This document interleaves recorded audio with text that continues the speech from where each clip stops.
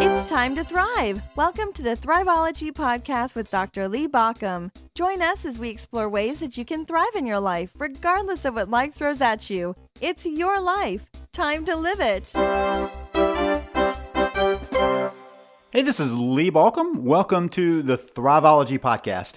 We are in the middle of a series about habiting your life, how you use those habits to move you forward. And as I confessed in the first session, for a long time, it didn't occur to me about how important, just how powerful these habits are.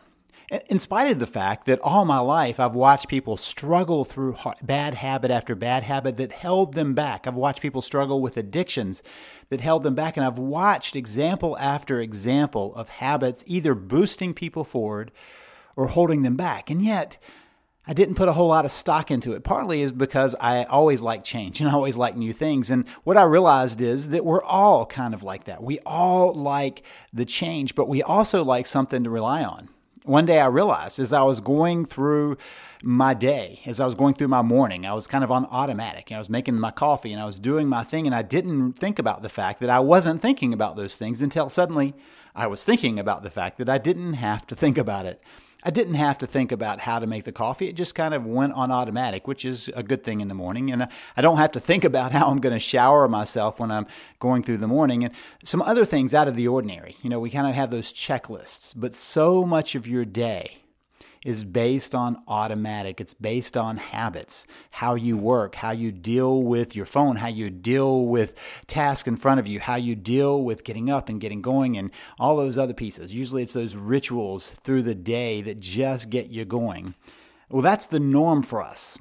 And the question is whether our habits are going to work for us or whether our habits are going to get in our way. And so the first week we talked about how important that habiting is, how important it is to understand the role of habits and how you become your habits, how you actually, as you move through your day, those habits either propel you towards more success or hold you back from success, an accumulation of those habits. Then last week we talked some about how you make those habits stick, how you use those reminders of when to activate a new habit, and how you make sure that you follow your routine of that habit, and how you give yourself that reward for that habit, how you make sure that you are making those habits really, really stick. Remember that habits are created in the neuronal pathways of your brain. And so the more often you do something, the more you fall into the rhythm of doing it that way. It's kind of like building that trench where the water goes down. I talked about that last week of how it runs down that road at the beach. And the more the water runs through that trench, that trough, the deeper it gets until it is where all the water is going to flow. Same in our brain. It's how we go on automatic. Once the neurons are hooked up, then our energy doesn't have to be devoted to making sure it's hooked up. A lot of research shows that it takes probably about 30 days, sometimes 45 days, up to 60 days to really get that habit down. The thing that most people think is that it's kind of like, it's going to take me 60 days until I have this good habit, failing to see that for 60 days they've already done that good habit, and what is happening is that over time it's just getting easier. And part of getting rid of a bad habit is that it takes a long time to break the bad habit. But if we replace it with a good habit, it's a whole lot easier to get there. A close friend of mine who is a retired doctor told me, he came through the time when doctors actually had this idea, thanks to the tobacco industry, that smoking might be good for you. In fact, my grandfather smoked cigarettes when he was young because the doctor recommended it to help him with his allergies. In later life, he decided that maybe that wasn't so good, so he changed over to a pipe. But he smoked through all of his adult life because a doctor said, this is what you need to do for your allergies, oddly enough. And so my doctor friend was telling me that for years he had to not wear a shirt, a dress shirt with a pocket on it. He said, do you realize how hard it is to find a men's dress shirt with no pocket, on the chest? And I said, well, why didn't you just buy one with it? And he said, because I would tear it. And I said, you would tear your pocket? And he said, yeah, because when I was younger, when I would reach for my cigarettes, I would carry them in that pocket. And so I would just reach over and grab one and I would go smoke it. And it was kind of my automatic thing. I'd go in my office after seeing some patients and I would reach in, grab that cigarette, smoke it. I would leave the office to go get a bite to eat or something. I would reach in my pocket and grab that. And so when I stopped smoking, I kept starting the same thing. I would get to that same place and I would reach over for the cigarette, which wasn't there. And so I would reach deeper and I was constantly tearing that pocket just because it happened on automatic. He said my shirts all had tears in the chest pocket because my brain was on automatic going for that same habit.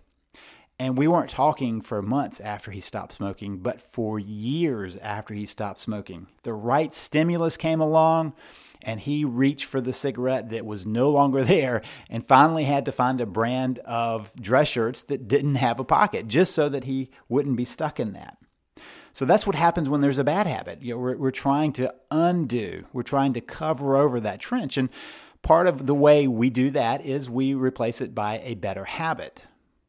And so along the way, he picked up the better habit of getting gum out and chewing the gum when he felt the need for the cigarette. So he would reach over for the pocket, realize that his cigarettes are no longer there, and then reach in his pocket and grab his gum. He was replacing one with another.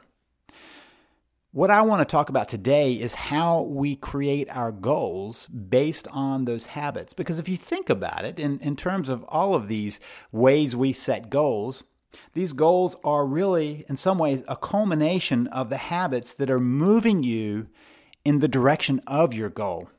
I'm assuming that the goals you have are lofty goals, of goals that get you to a better place, because most of us don't make goals of getting in worse shape, of gaining excess weight. We don't have a goal of eating poorly, or a goal of not writing a book, or a goal of stopping our exercising, or a goal of maybe getting a demotion at work. At least for the most part, we don't do those things. We have goals that carry us to a higher place.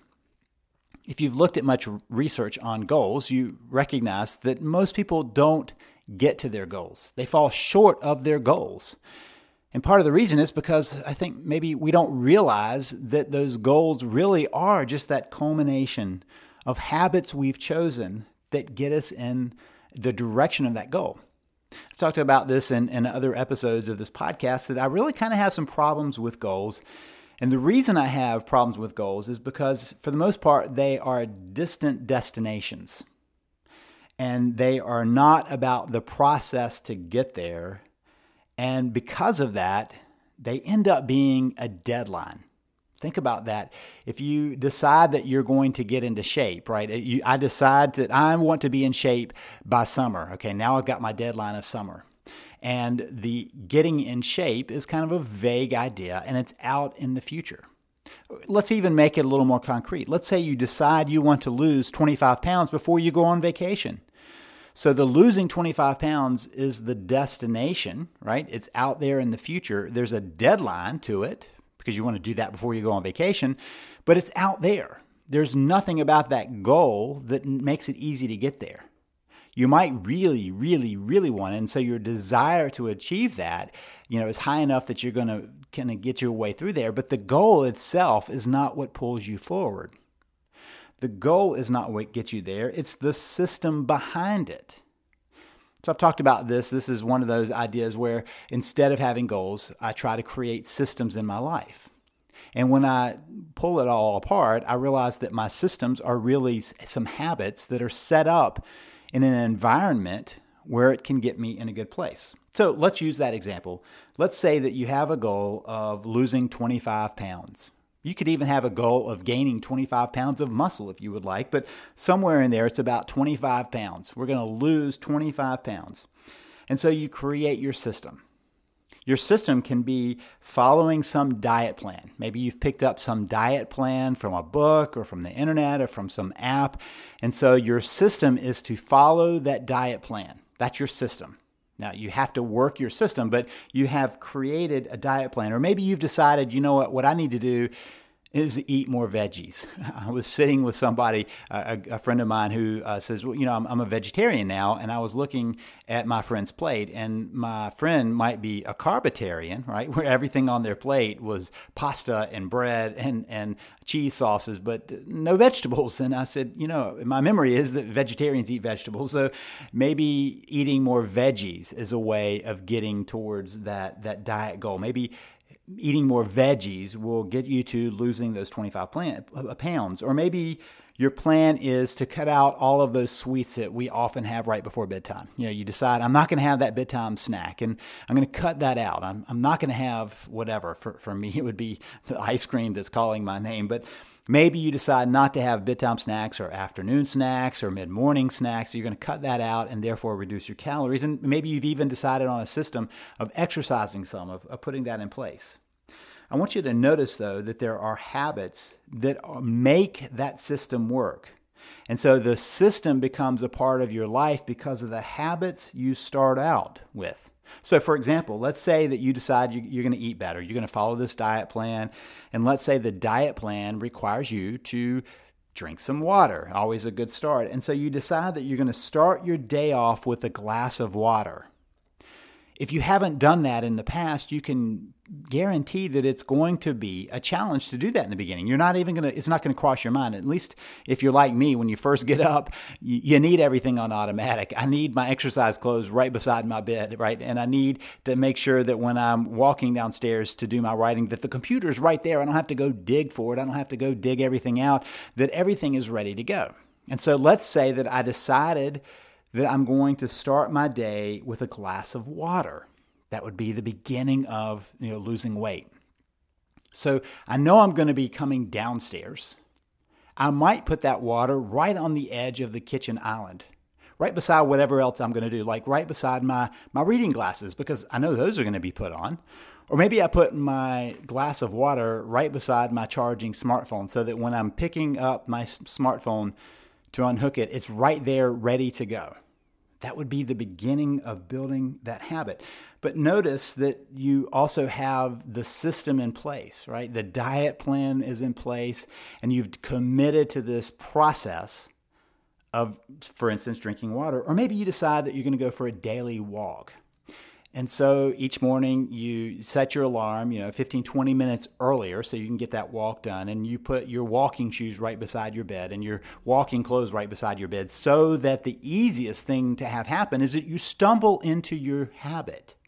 That's part of what we talked about last time, of making sure that there's something that's a reminder that sets you up for the next piece. So your alarm goes off. That's a reminder to get up.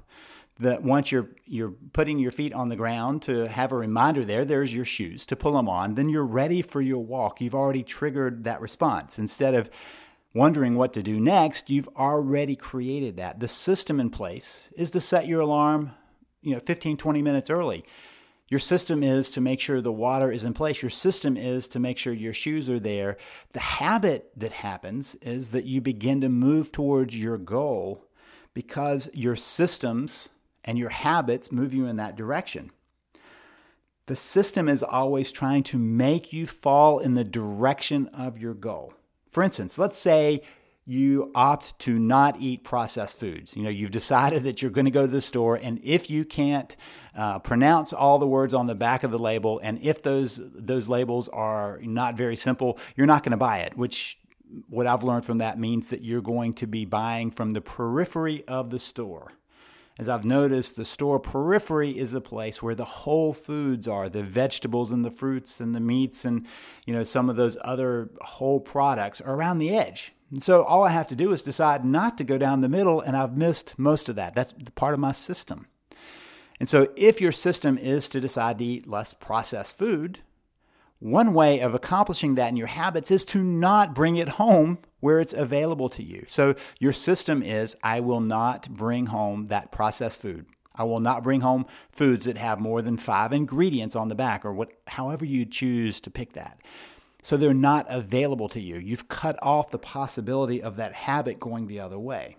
If you don't bring it in, you can't grab it when it's the first thing there. Let's say you decide to take it a step further and you want to eat less processed foods, but you've also decided you want to eat a handful of nuts every day.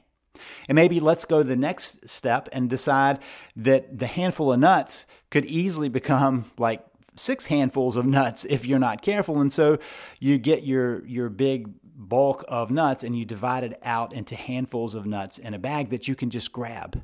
And then to make sure that happens, you put out that bag of nuts beside your lunch or beside your water or beside whatever it's going to trigger it, so that you remember to grab those nuts and add them into your diet. Now you begin to see that the goals are moving you to, or the habits are moving you towards your goals. Your goal, the bigger goal, right, is not to eat more nuts per day. It's probably to eat better or to lose weight or to get in better shape. All of those goals that we know are kind of regular for all of us. And then we begin to break it down from the habits that move us in that direction.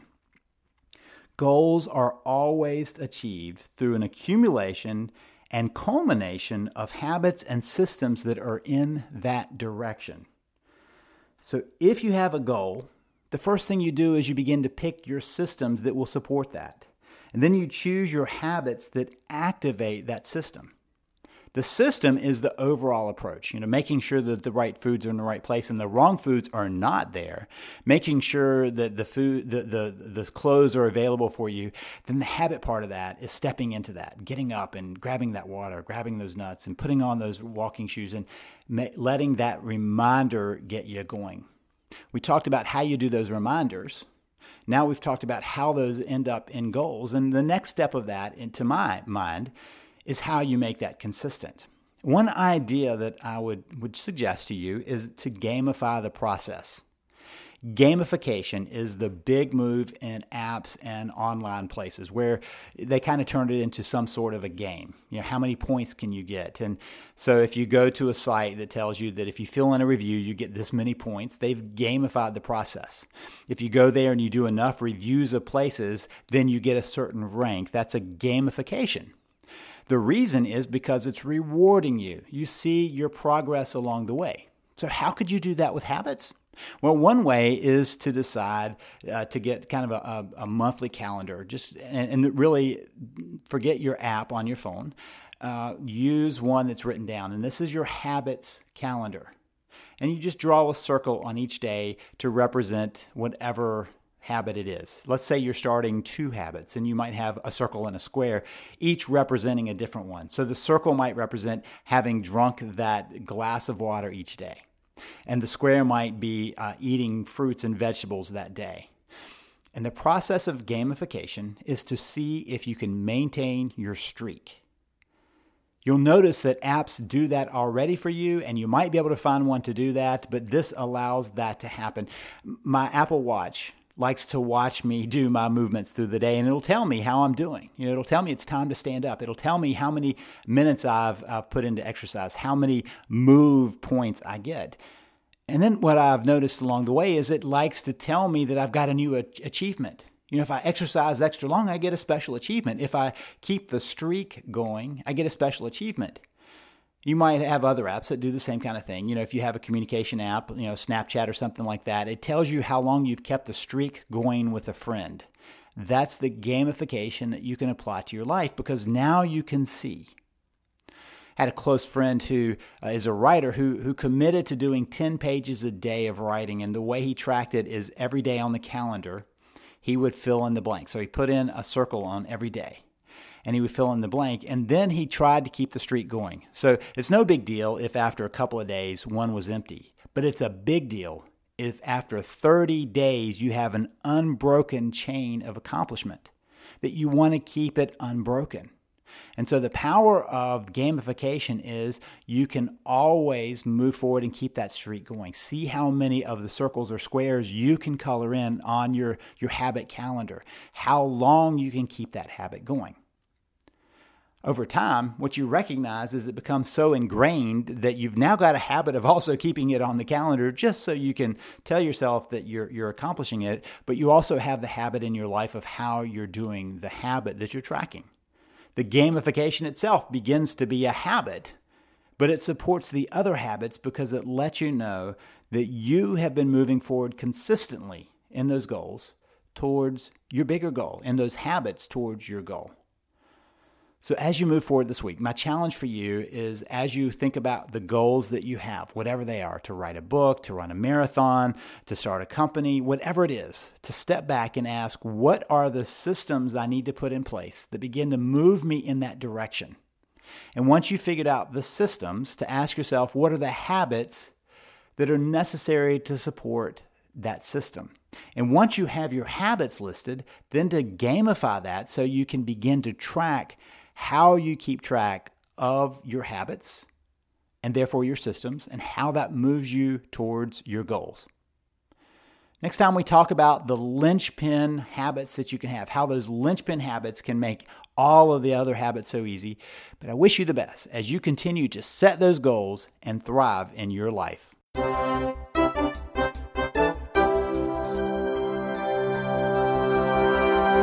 Listening to the Thriveology podcast. Thank you for listening. If you want more information, visit us at thriveology.com or at thriveologymagazine.com. Remember that Thriveology is spelled Thriveology. It's your life. Time to live it.